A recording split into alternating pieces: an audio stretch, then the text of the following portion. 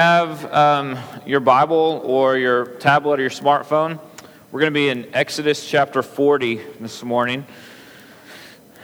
If you haven't been with us before, if it's been a little while, we tend to just teach straight through books, and so we've been in Exodus since the fall, and so this morning is actually our last sermon in Exodus. We'll be done this week and beginning a new book next week. We're going to be headed into 1 Corinthians. So back to the New Testament, to one of Paul's letters. But this morning, we're going to finish Exodus. And instead of doing a little bit of recap to begin, we're just going to kind of do some recap for most of the sermon. So let's pick up. We're just going to read Exodus 40. And so let me set the scene real quick before we read. That we have had the golden calf incident where the people of God have rebelled against him, where a plague has come upon them, where 3,000 people ended up dying over this. And the Lord had told them, look, I'm going to send you to the promised land without me, without my presence. And we see them respond well and rightly because they say, no, that would be disastrous. We want you. We don't want just what you have to offer. We want you. And so we then had chapters 35, 36, 37, 38, 39, which are the people of God now building the tabernacle, building all those supplies that would be needed. And it's the reminder that God's plans are not thwarted. And we're seeing that his details that he had laid out earlier in Exodus are being built and done exactly according to plan. And so now Exodus 40 is going to culminate the book for us. So let's begin in verse 1. So the Lord spoke to Moses, saying, on the first day of the first month, you shall erect the tabernacle of the tent of meeting, and you shall put it in the ark of you shall put in it the ark of the testimony, and you shall screen the ark with the veil, and you shall bring in the table and arrange it. And you shall bring in the lampstand and set up its lamps, and you shall put the golden altar for incense before the ark of the testimony, and set up a screen for the door of the tabernacle.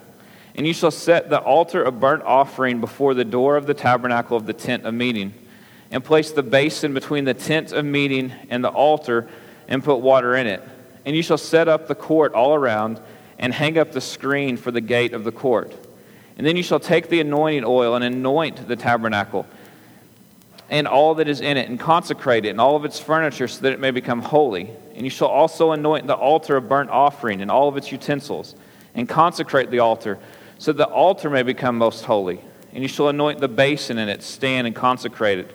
And then you shall bring Aaron and his sons to the entrance of the tent of meeting, and shall wash them with water, and put on Aaron the holy garments. And you shall anoint him and consecrate him, that he may serve me as priest. And you shall bring his sons also, and put coats on them, and anoint them, as you anointed their father, that they may serve me as priest. And their anointing shall admit them to a perpetual priesthood throughout the generations. And Moses did according to all that the Lord had commanded him, so he did. And so in the first month, in the second year, on the first day of the month, the tabernacle was erected. And now from 18 down to 33, we see him simply erecting the tabernacle. But pick up with me in verse 33. And he erected the court around the tabernacle, talking to Moses, and the altar, and he set up the screen on the gate of the court. And so Moses finished the work. And then the cloud covered the tent of meeting, and the glory of the Lord filled the tabernacle, and Moses was not able to enter the tent of meeting because the cloud settled on it. And the glory of the Lord filled the tabernacle. Throughout all their journeys, whenever the cloud was taken up from over the tabernacle, the people of Israel would set out. But if the cloud was not taken up, then they did not set out until the day that it was taken up. For the cloud of the Lord was on the tabernacle by day, and fire was in it by night, and in the sight of all the houses of Israel throughout all of their journeys.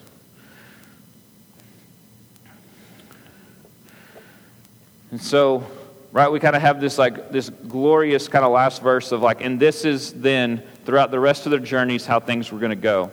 Because remember, Exodus is simply a part of the Pentateuch, one of the first 5 books of Scripture. Exodus is part 2. The story continues as we look at Leviticus and Numbers and Deuteronomy. That Moses is still alive, right? That this is simply a continuation of a story. And so what I want us to do this morning is this, is initially, I want us to do some comparison and contrast between how Exodus started and how it ends, that we see these kind of bookends of what's going on, to remind ourselves of where we've come over the last several months. First and foremost, let's remember this, in Exodus 1, right, that the people of God, the Hebrews, the Israelites, whatever you want to call them, are slaves, right? That they are slaves in Egypt to a harsh taskmaster, one who was ruthless, one who poured more and more weight and burden upon the people. That when he would ask for things like, I want you to make bricks, he would take away the straw and say, now you have to go gather your straw and still provide the same amount of bricks. That he was a tyrannical leader. That they had been there for 400 plus years, feeling forgotten. And so it's why in Exodus 1 we see the people of God crying out and asking God to remember them, asking God to rescue them. We see this tyrannical leader killing their children, right? Wanting all the male children put to death, right? That he is looking to completely, just hold them down. He was afraid that they would rise up and rebel from within, and so he wanted to remove some of the threat with the men, right? But he was using them simply as slaves for his kingdom and for his power and for his buildings. That their lives were bitter and that they were not home. They knew they weren't home, that this was not where they belonged. Right? That's where Exodus starts, with this sense of just darkness and foreboding of the people of God are not where they belong and they're not under the leadership that they belong with. And now we have walked through Exodus. And Exodus 40 is painting a very different picture than Exodus 1. Right? Because in Exodus 40, right, here's what's happening is Moses is taking the things that have been built by the different artists and craftsmen, bringing the different poles and the pole bases and all the things that we've seen built, all the things that have been sewn, all the clothes that have been made. And he's standing there and he begins to actually erect it. He begins to build it before them. And now at the end, it's like one of those Christmas presents, right, that you put together and you're like, okay, is it going to work, right? They've spent all of this time making it and building it to these intense, detailed instructions. And Moses finishes and he builds it and he steps back, and then the glory of God fills it, right? That it works, that they have done what he has commanded. They've done what he's asked, and the glory of God fills this place.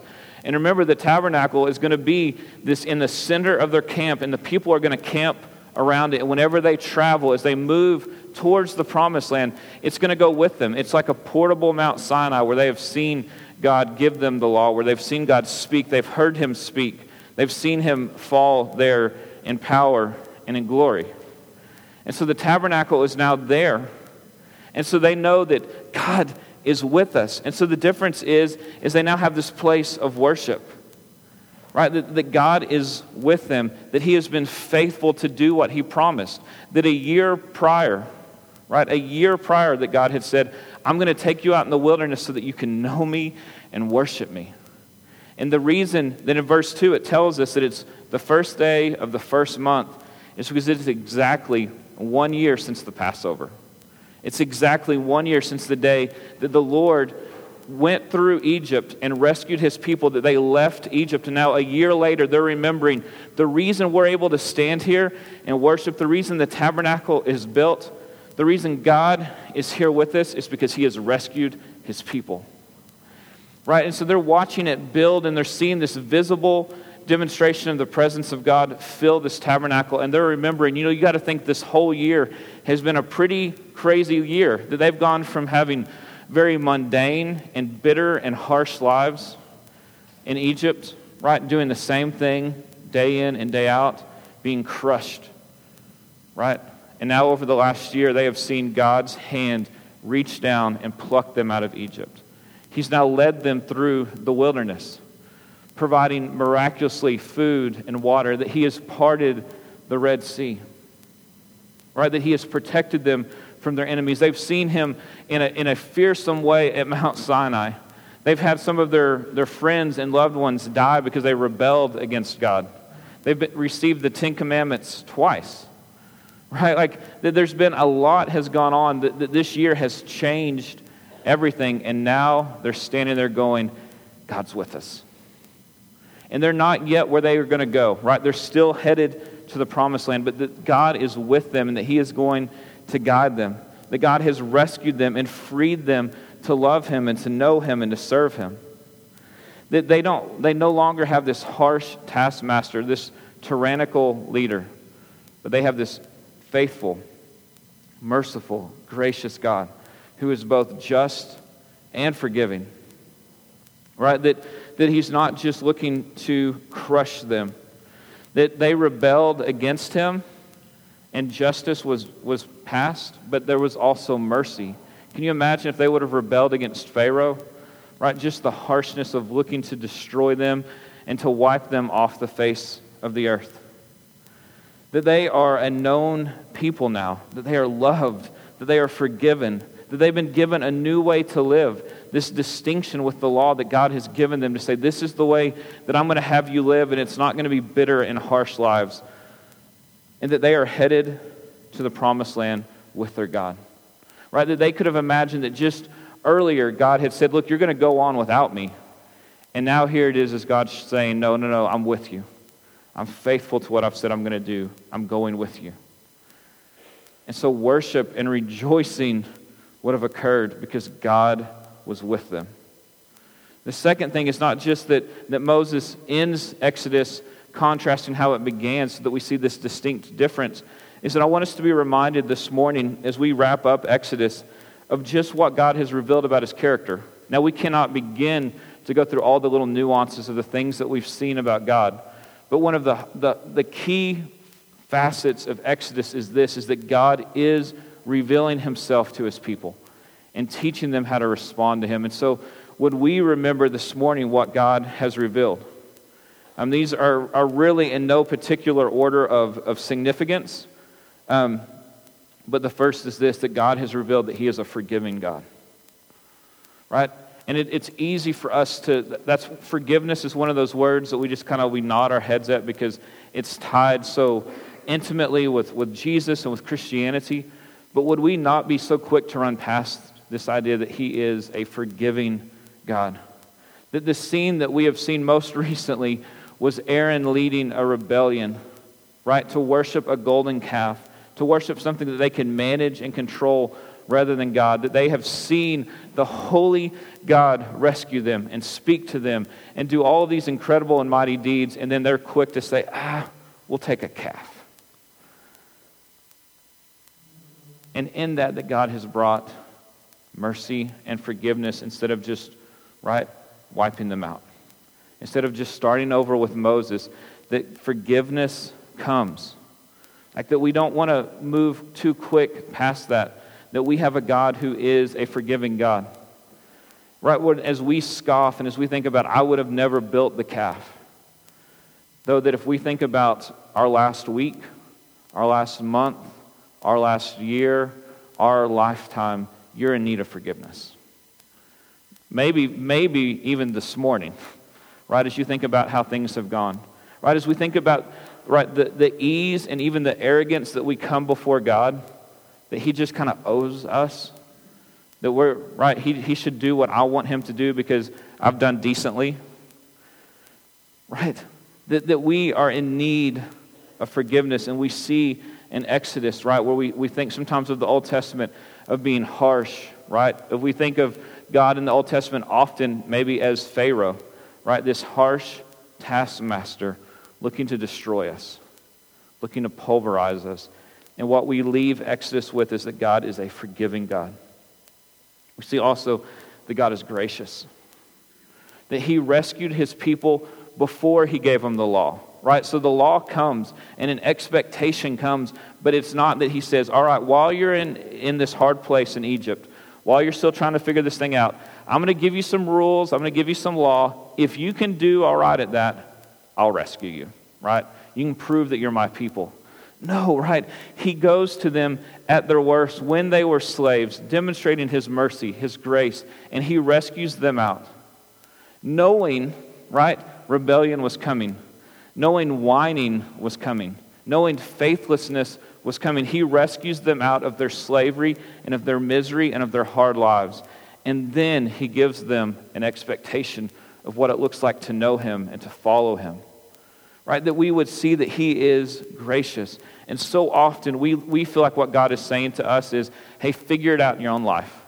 And once you figure it out, and once you clean yourself up a little bit, and once you look a little better, and once you seem a little more conservative, show up in church, and we'll see if we can work out a deal.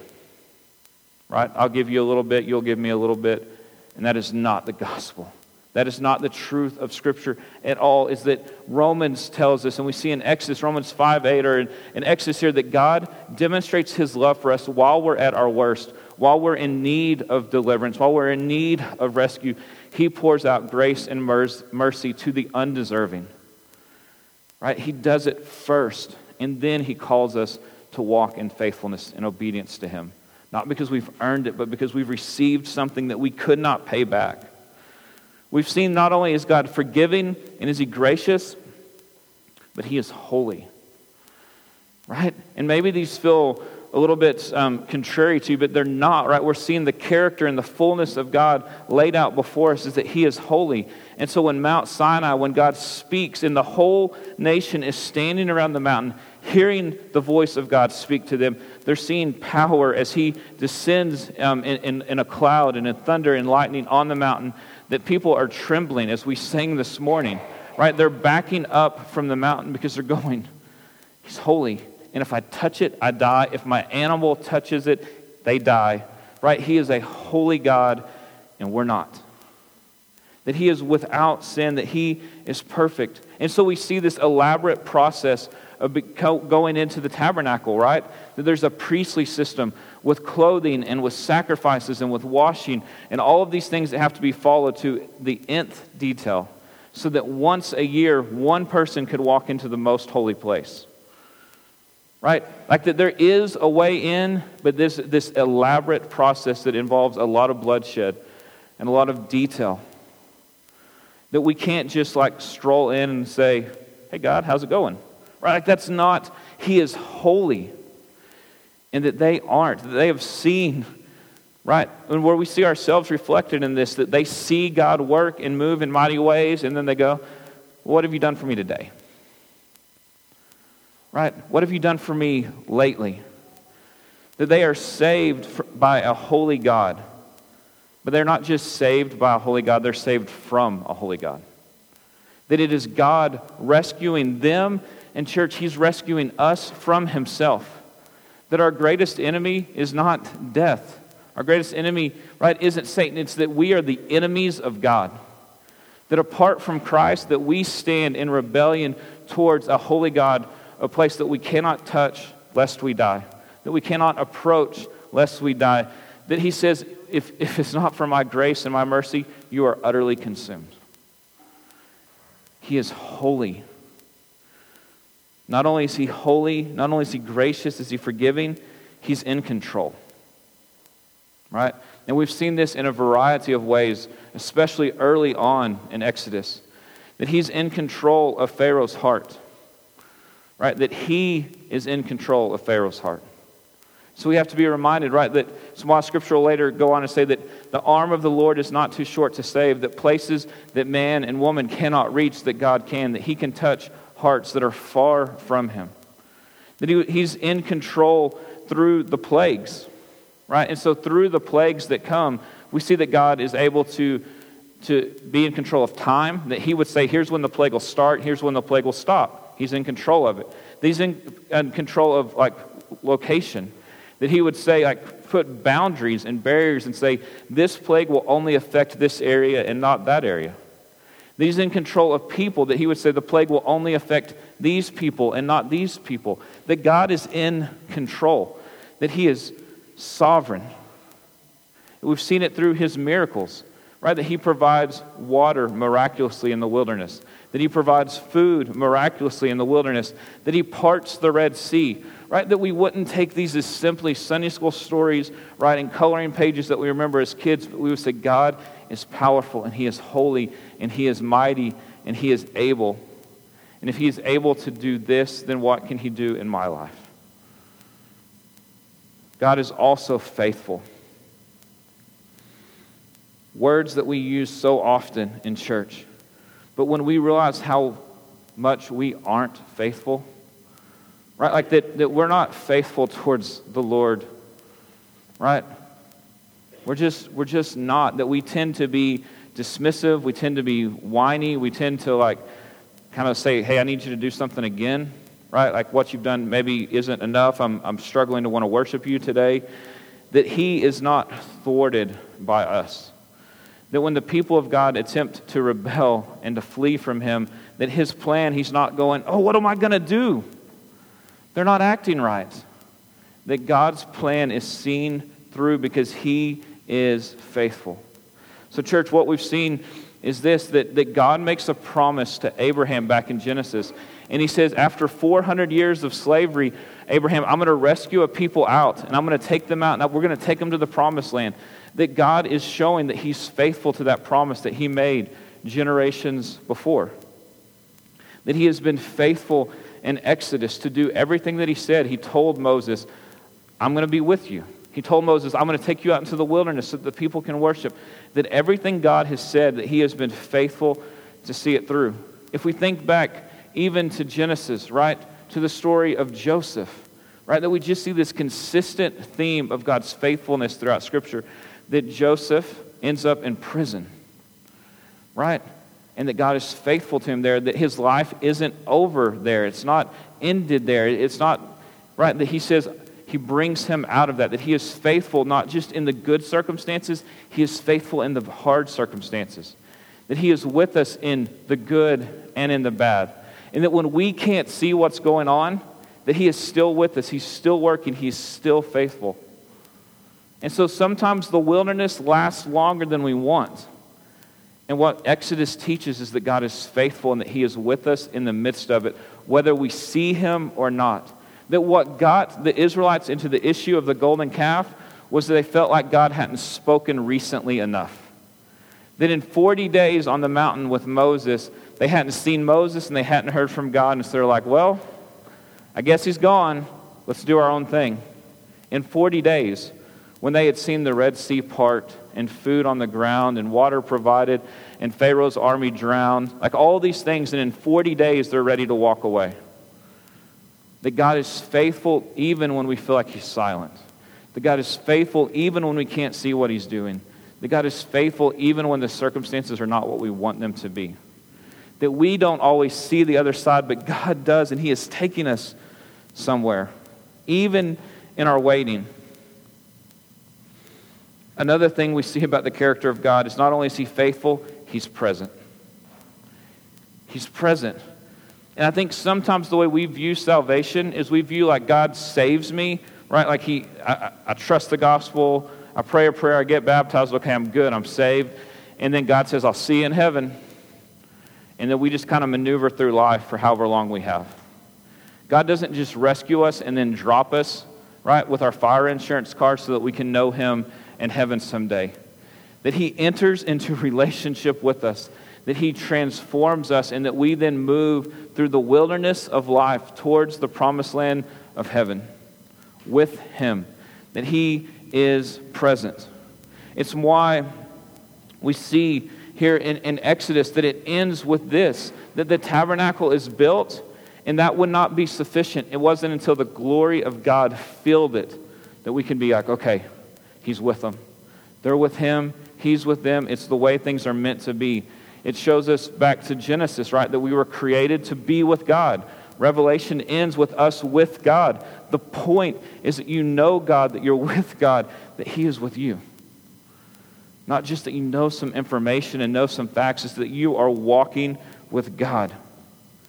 So the cloud is a tangible, visible representation of the invisible God. Saying, I'm here, I'm present, I'm with you. That he is coming into their circumstances. Right? That the Holy God is saying, you dwell in tents right now, and you're nomadic. I'll dwell in a tent in your midst that is portable, that can go with you. That he comes and dwells in our circumstances with us in the wilderness. He doesn't just say, okay, I gave you a good head start, and I'll stand here at the finish line. He says, let's go together. This wasn't just for them, this is for us too. Right? That if you feel like you're in the wilderness of addiction to sin, if you feel like you're in the wilderness of health issues or relationship issues, or whether you feel like you've just been forgotten and forsaken, that God is saying, I'm with you in your circumstances. I haven't left. I'm at work in this.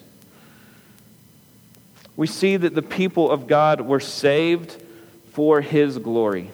Right? It wasn't because He was like, y'all shouldn't be slaves. It was, y'all shouldn't be slaves so that people will know that I am the rescuer, so that I am the king, so that I am the Holy One, that they would see me and worship me and know me and rejoice in me. And so He gives them gifts, right, of art and of craftsmanship and of leadership, all these different things. And they use it to build things for His glory so that people would know Him.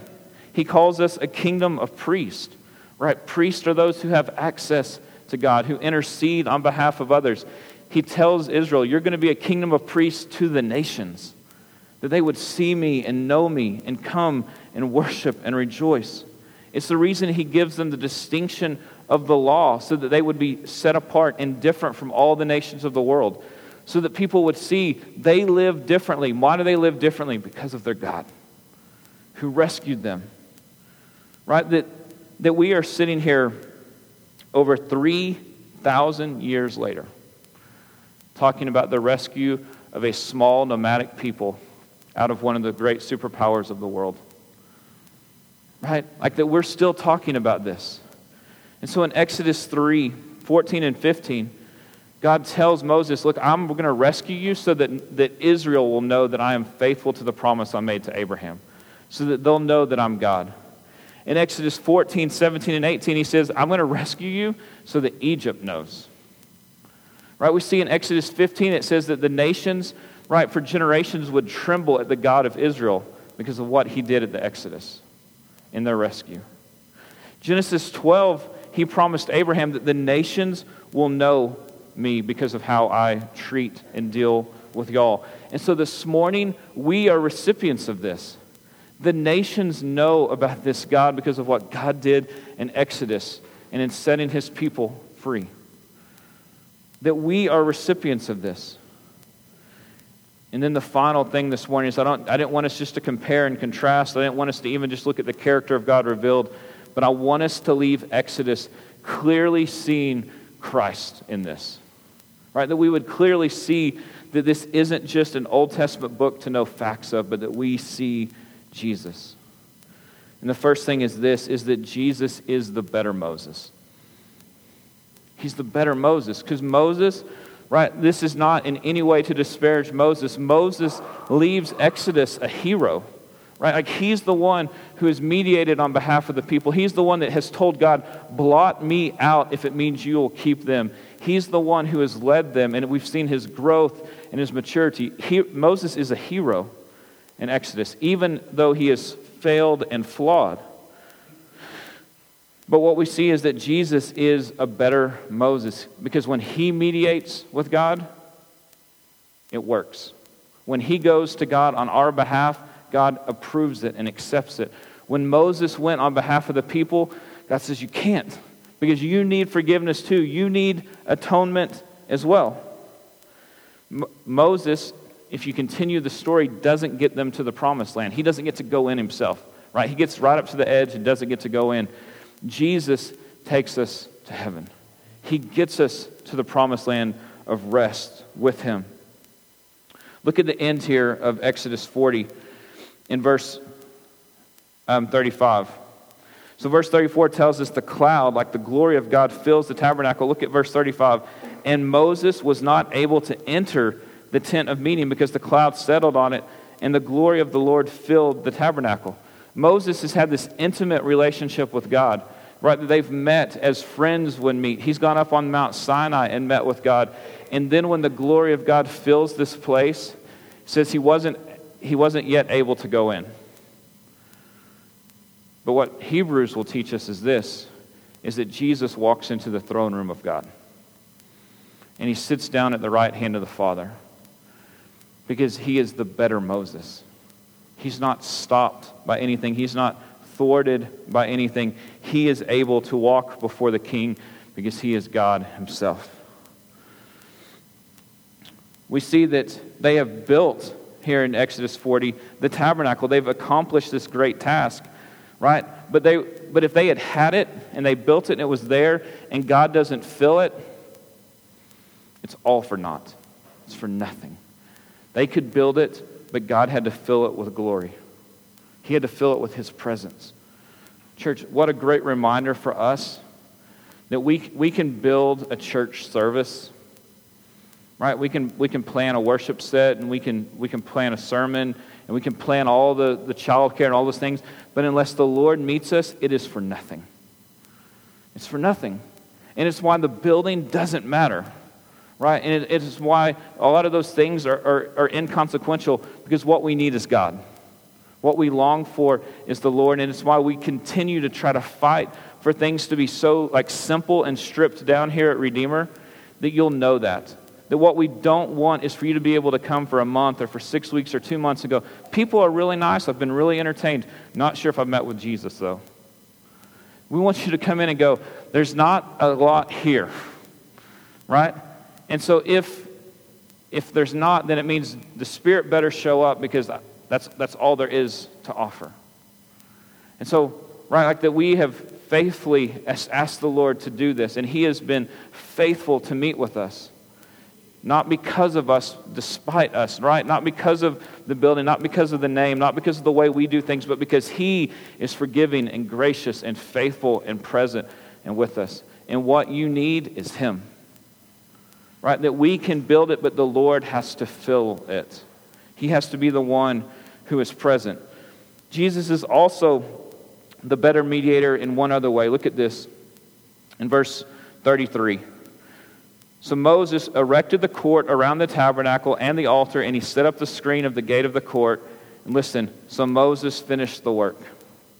I hope as you hear Moses, it says he finished the work, that maybe your mind goes to John 19, right? Verse 30, where Jesus on the cross says as he is dying, it is finished.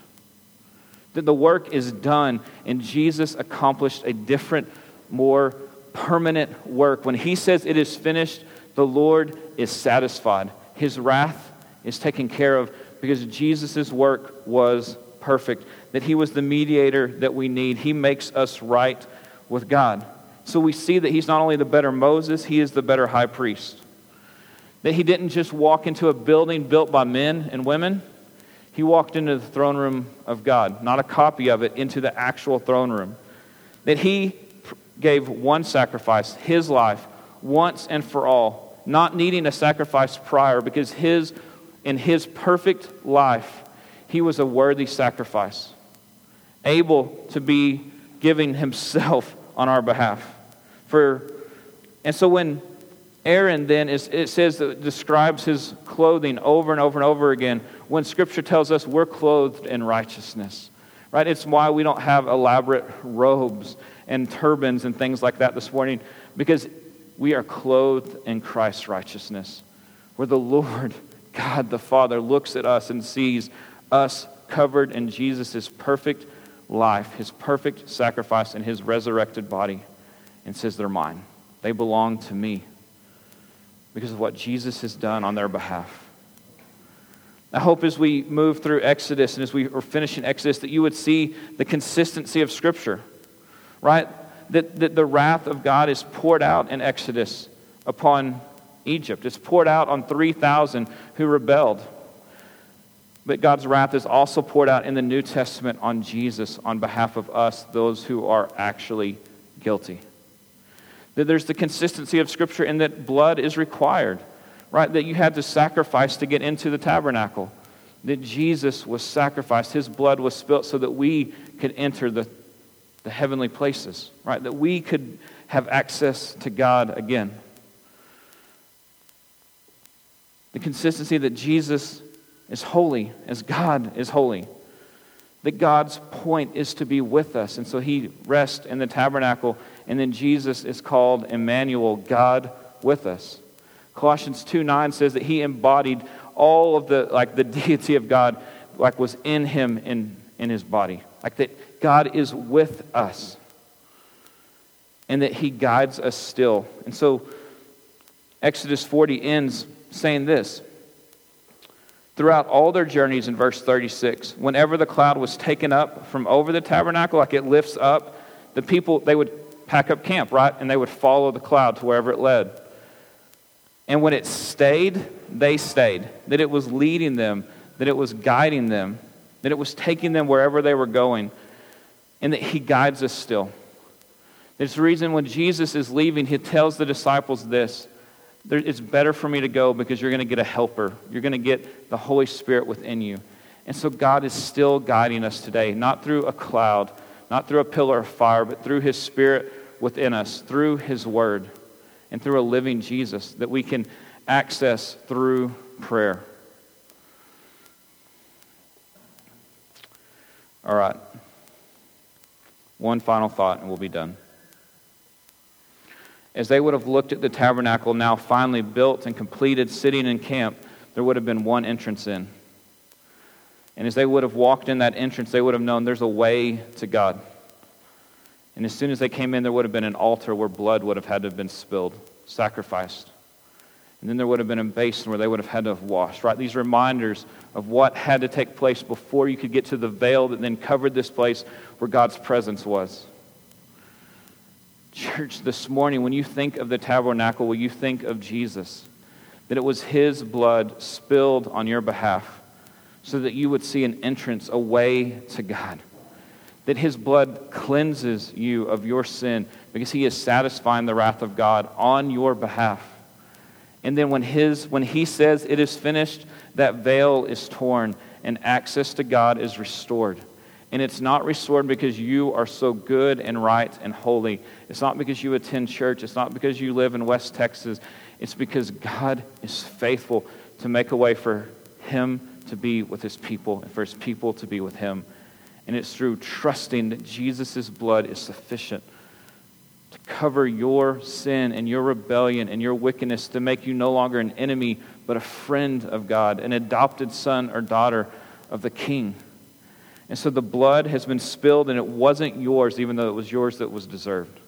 And you've been washed in it, and the veil is gone. And so you now have access to the King because of Jesus.